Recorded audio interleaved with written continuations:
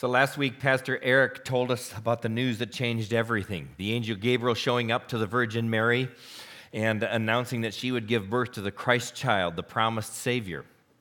And anybody need a Bible, just raise your hand as Bill comes your way. We learned that God saw us, that God saved us, that God satisfies us. Well, Mary couldn't wait to share the news with somebody she knew would understand, and the angel had indicated that her cousin Elizabeth was also going to be having a miracle baby, and they're from the same family. And Elizabeth was a lot older than Mary, but she too was pregnant with a miracle baby. And so Elizabeth was married to a priest named Zechariah, and we're looking in Luke chapter 1, starting verse 5. It says, "In the days of Herod, king of Judea." So the time of King Herod was permeated with fear. He was king from 37 BC to 4 BC. He ruled with an iron fist. He was afraid for his life, and he made everybody around him on edge and kind of fearful as well. If he considered them a threat, he would eliminate them. He married a princess, Jewess. He had about 10 wives, but the one that he loved the best was named Miriam, and she despised him. Her brother became the high priest and was very popular and had a drowning accident in the royal pool in Jericho when they were on vacation one time. Herod even had to go back to Rome to explain that one. Miriam gave birth to 2 sons. They became threats as adults to Herod, their father, and Herod had them put to death. And then finally, he loved Miriam to death as well. He had her beheaded.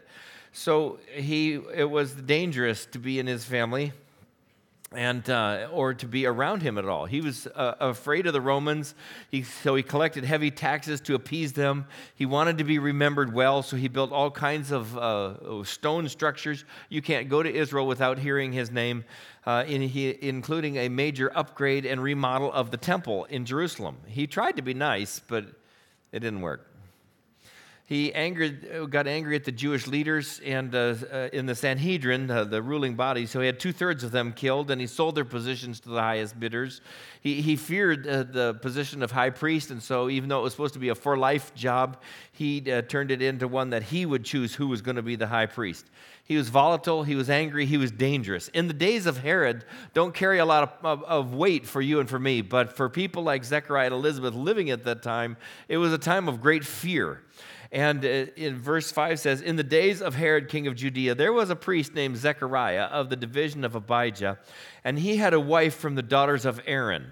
So that's telling you her dad was a priest, her husband is a priest, she's a preacher's kid all the way around, and then a pastor's wife, and her name was Elizabeth, and they were both righteous before God, walking blamelessly in all the commandments and statutes of the Lord, but they had no child, because Elizabeth was barren and both were advanced in years.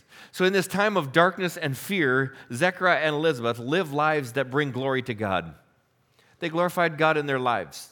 Do you know, we live at a time where there's plenty of fear. It seems that the darkness is ever present and increasing. And we can live lives that bring glory to God. They loved God, and they lived by the rules, but they have this longing in their heart, an ache that won't go away, because they have never been able to have children, and they have prayed about it fervently, month after month, year after year. It slipped by, decade after decade, and no baby. And they must have asked God 1,000 times, why? Haven't we been good? Don't you hear our prayers? Haven't we done all we're supposed to? Are we being punished? Don't you care, God? Why do other people, much less qualified, seem to be having children? I mean, these are all good questions, and we ask questions that way, and godly people still ask God questions. You know, when you're praying for the right soulmate to come along, or when you're praying for a job that would be challenging and fulfilling and keep the wolf away from your door, or when you or a loved one is dealing with a terrible disease or relentless pain, or when you've loved somebody and they've died, and the pain in your broken heart never goes away. I mean, sometimes God gives answers to your prayers. Sometimes he says no. Sometimes there seems to be no answer and no hope. What do you do? What is so special about Zechariah and Elizabeth is that they did not love or serve God any less when their prayers went unanswered. They wondered if they were unheard. They loved and lived for God himself, and not for the gifts that he gave or the gifts that he withheld.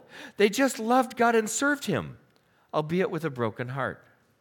Well, one day, Zechariah's division was on duty in the temple. In this day, in the time of Jesus, there were so many priests. There were too many. There were about 20,000 priests. And so they were in divisions, and most of them would work regular jobs and then come in and serve when it was their turn. And only one priest would take the incense in to the holies place. And so you might get to do that once in your lifetime. Many of them wouldn't even do it at all. But Zechariah is chosen to be the guy. Here he is, this older priest, but this is his big day. Thousands of people out in the courtyard of the Israelites come to see the ceremony and to smell the incense, and then have the assigned priest come out and pronounce the blessing on God's people. And Zechariah's heart must have been pounding with excitement, and his hands probably shake with a little bit of nervousness. His soul is overjoyed. And in verse 8 it says, "Now while he was serving as priest before God, when his division was on duty, according to the custom of the priesthood, he was chosen by lot to enter the temple of the Lord and burn incense. And the whole multitude of the people were praying outside at the hour of incense. And there appeared to him an angel of the Lord standing on the right side of the altar. And Zechariah said, ah! It says he was troubled, he was startled, he was terrified. Can you imagine if you thought you had the bathroom to yourself, you're just about to step in the shower and you notice somebody standing right there? Wah! That's what he would have felt. Fear fell on him. He's gripped with fear. And the angel says to him, "Do not be afraid, Zechariah. Your prayer has been heard." This is Gabriel. Gabriel says, "Don't be afraid. Your prayer has been heard." What prayer? Here he is in the temple in an official capacity, offering the incense and prayers on behalf of the entire nation. He has prayed private, desperate prayers for a child so many years, so many decades that he's given up any hope. Maybe those prayers never even got past the ceiling. Maybe God heard and doesn't care. Maybe he was saying no. He doesn't know. If God cares, he hasn't indicated it till this moment. Your prayers have been heard. A lesson for you and for me. Never give up on God. Just trust him. You can give him your prayers and then just leave them there and trust God and live in the joy of the Lord, knowing that if you're living in the center of his will, he's got you in the palm of his hand. Nothing comes into your life that surprises him, that he will take care of you. He will bring everything together. So God is listening when you pray. Big prayers, the little anxious prayers that you cry into your pillow in the dark of the night. God hears your prayers. The angel says to him, "Do not be afraid, Zechariah. Your prayer has been heard. Your wife Elizabeth will bear you a son, and you will call his name John. You will have joy and gladness, and many will rejoice at his birth, for he will be great before the Lord. He must not drink wine or strong drink, and he will turn many of the children. He will be filled with the Holy Spirit, even from his mother's womb. He will turn many of the children of Israel to the Lord their God, and he will go before him in the spirit and power of Elijah, to turn the hearts of the fathers to the children, and the disobedient to the wisdom of the just, to make ready for the Lord a people prepared." Gabriel was sent to declare, Zechariah and Elizabeth, although physically impossible for you to have a child anymore, you are going to have a son, a miracle baby. Name him John, which means God's gift, or God is gracious. John is going to be a joy and a delight to his parents, as well as a delight to the heart of God. John would be everything godly parents would ever pray for in a son. He would be a prophet in the tradition of Elijah, who would bring people to God, who would reconcile families, who would prepare the way for the Messiah. He's been promised for hundreds of years. So God used the angel to spark their joy. God is good all the time. God is prepared to honor this godly couple and answer their prayers. But Zechariah's hopes have been dashed so many times that he's become something of a skeptic, a little bit crusty on the exterior. And Zechariah says to the angel, "How shall I know? I'm an old man. My wife is advanced in years." And I think Gabriel got a little irritated. He answered with a tone in his voice that said, basically, "Do you have any idea who you're talking to?" Look what he says, verse 19. The angel said, "I am Gabriel. I stand in the presence of God." I guess it's not bragging if it's true. And I was sent to speak to you and to bring you this good news. And behold, you will be silent and unable to speak until the day that these things take place, because you did not believe my words, which will be fulfilled in their time. Boom, the angel's gone. Now, remember, Mary had asked a similar question when Gabriel got to her. And when she's confronted by the angel, she's going to bear the Christ child. She says, how will this be since I am a virgin? Gabe did better that time explaining the process to her. Maybe her question was more about how. And Zechariah's was more about, can I trust you? Give me more evidence. Anyway, I happen to wonder, I think when Gabe got back to heaven, and God says, well, did you get it done? And Gabe just goes, yep. And God said, well, Gabe, I was watching, and I just thought I'd point out that your altar side manner is a little bit sharp. You've got some rough edges there, Gabe, I'd like you to work on. Because you knew my plan, but it was a total surprise to Zechariah that you were even showing up. And you didn't have to be so harsh with him. I mean, isn't there kind of an irony that you are coming to declare to him that his son is going to be the prophet who will declare to everybody the good news of God, and you punish the father by taking away his ability to speak at all? So, I don't know. I think what we see here really is that God has a plan, and he's fitting all the pieces together. And why it's impossible to see what was happening from the beginning to people, because we can't know the way of God until he shows it to us, it becomes obvious that even in the darkest nights of their soul, when they were anguished, God was at work reconciling the world to himself. And he was going to use them in a significant way, and they didn't even know it. It says, verse 21, the people were waiting for Zechariah. They were wondering at his delay in the temple. And when he came out, he was unable to speak to them. They realized he had seen a vision in the temple. And he kept making signs to them and remained mute. And when his time of service was ended, he went home. Now, I happen to think, we know that God had promised for hundreds of years that the Messiah is coming, and somebody will come to announce that, to present the Messiah. But I think God was doing a few miracles here along the way just for fun. These aren't predicted. They didn't have to be done this way. For instance, like using old people to have a baby, a miracle baby. He'd done that before with Abraham and Sarah in the Old Testament. And I think God said, that was a lot of fun back then. Let's try that again and see how Zechariah and Elizabeth deal with this. Let's just let them wait around for, 70, 80 years and then have a baby and see how it goes. And he didn't have to do it that way. And another one I think God did just for fun is, why don't I get Zechariah to win the lottery? And he'll be the priest that carries the incense into the temple on the very day. And then another one God did is just have the angel show up at exactly the right moment in the temple at the time of the sacrifice. He didn't have to do it that way. He could have just told Zechariah and Elizabeth at home, hey, by the way, you're having a baby. Right? But he didn't. God had promised that the Messiah was coming to the world and that somebody is going to announce him. And they learned that day that his name was John. And God was keeping his promise and providing the Savior Jesus. God's at work. Sometimes we can't perceive what he's doing. So we end up thinking, well, nothing's happening because I can't see it. Well, it's not about you. It's not about me. It's just trust God. Pray and then leave it in God's hands. God's the master of bringing together seemingly unanswered prayers and great disappointments and bringing tragedies into the picture that makes a perfect masterpiece that you and I couldn't imagine in advance.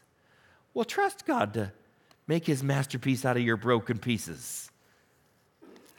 Just give to God what you have. Give God all the broken pieces of your dreams. Give him your past hurts. Give him your unfulfilled expectations, your disappointments, and just choose to live in his joy. I was thinking about this. Anybody here ever done a white elephant gift where you can't buy it, you have to go to the garage to find it? Right? Anybody besides me? And you go out there and you find the most useless piece of junk, right? And you wrap it up in a pretty present. Right? Ever done that? And then you go to the party. Well, I was thinking about this. You could actually do a gift exchange with God this Christmas. You could take all your hopes and dreams, all the heartbreaks that you've had, all the things that didn't work out the way you were praying and hoping, and wrap them up in a nice, pretty box and go put it under his tree.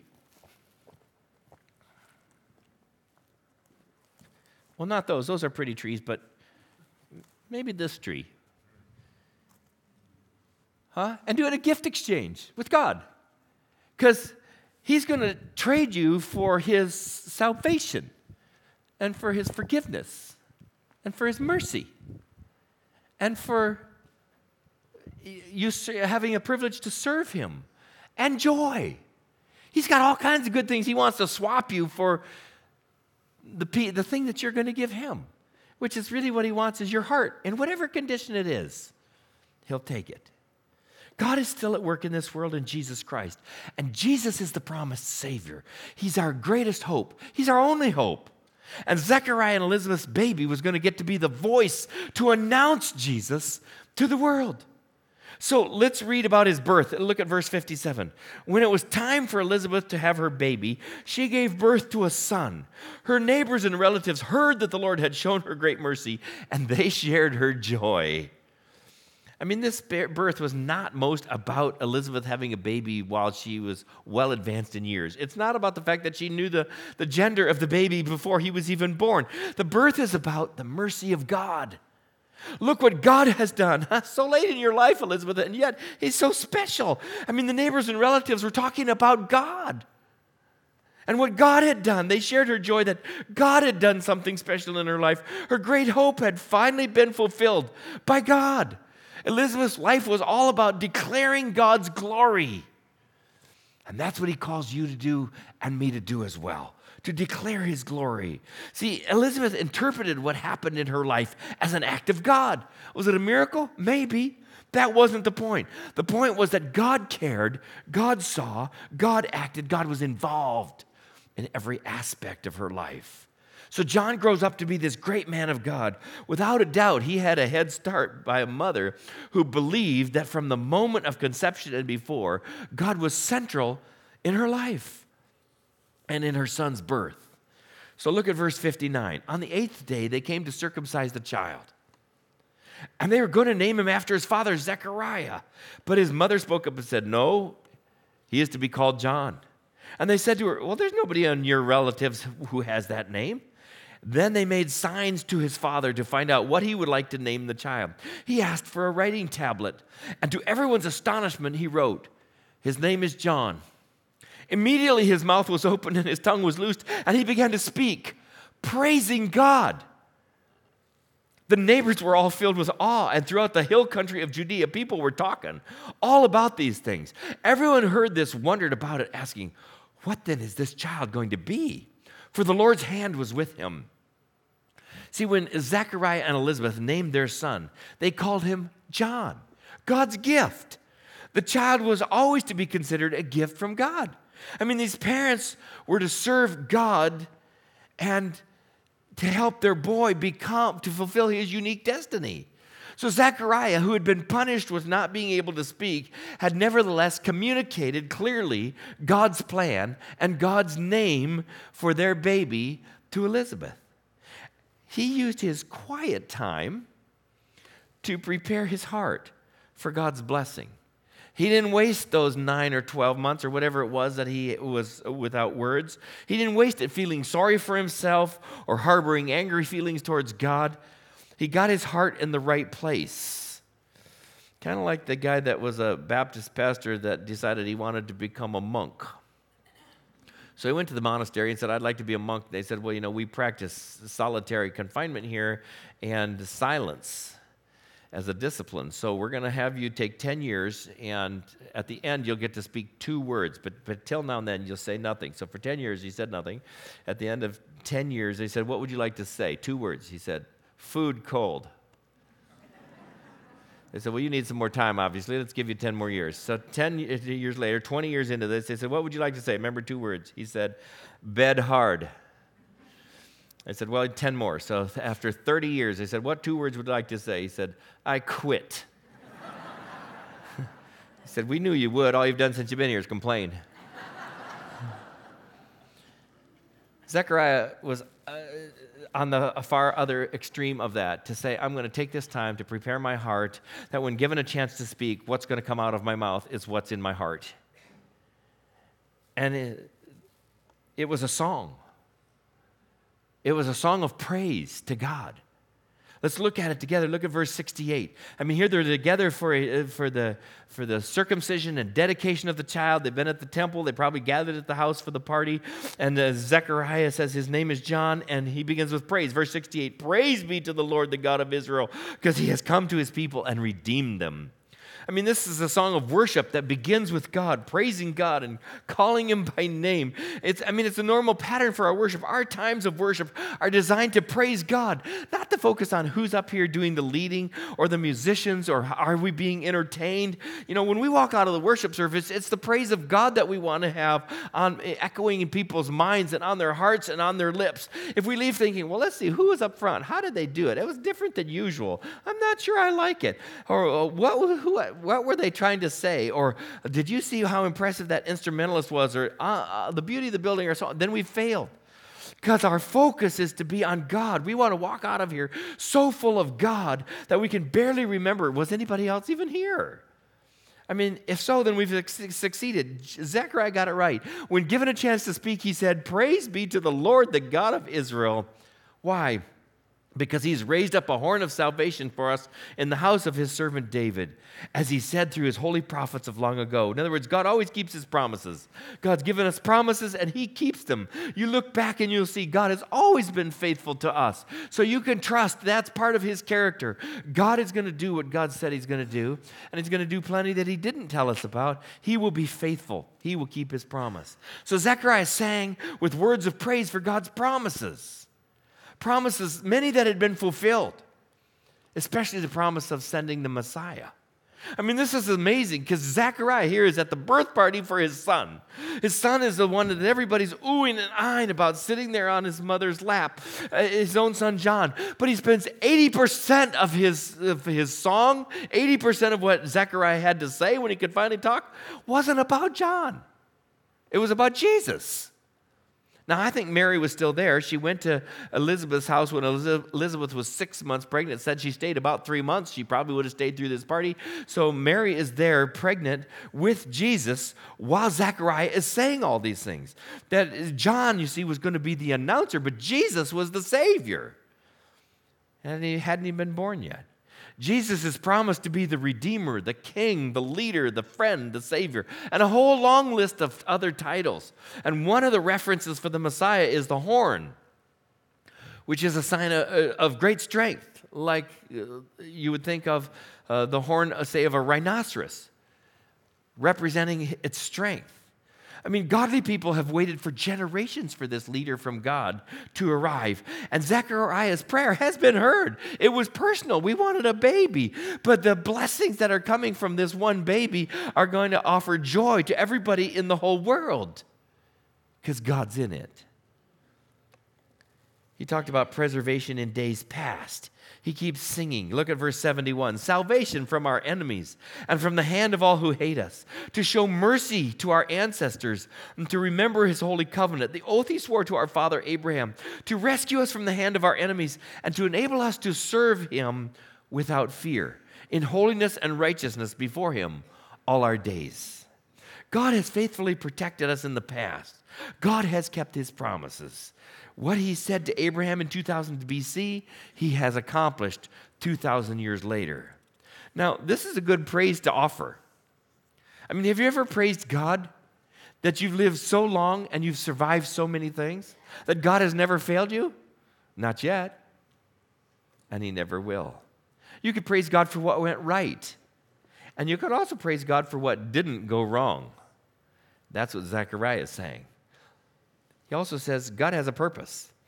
Verse 74, to enable us to serve him without fear in holiness and righteousness before him all our days. God has saved his people and protected us for a purpose. God lets us live so that we can serve him. so we can bring him glory with our lives, so we can serve him without fear and with holiness all our lives.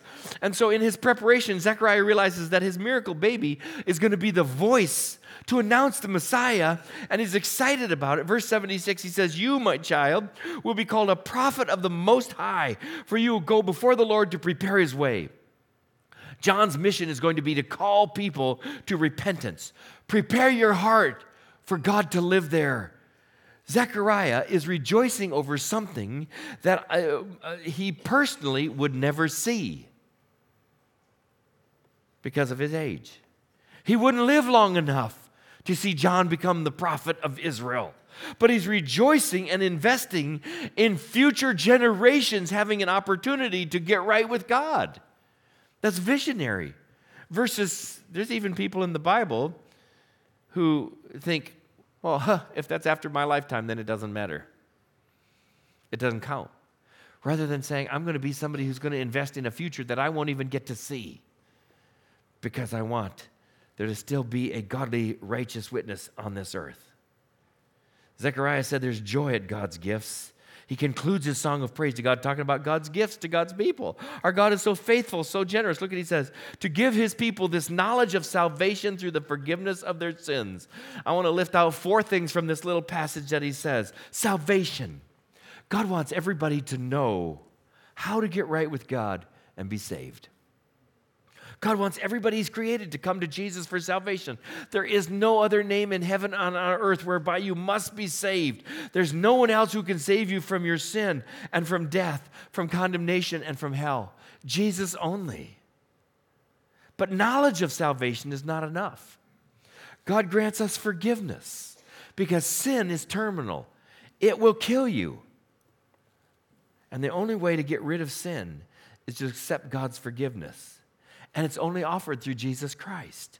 That forgiveness guarantees salvation.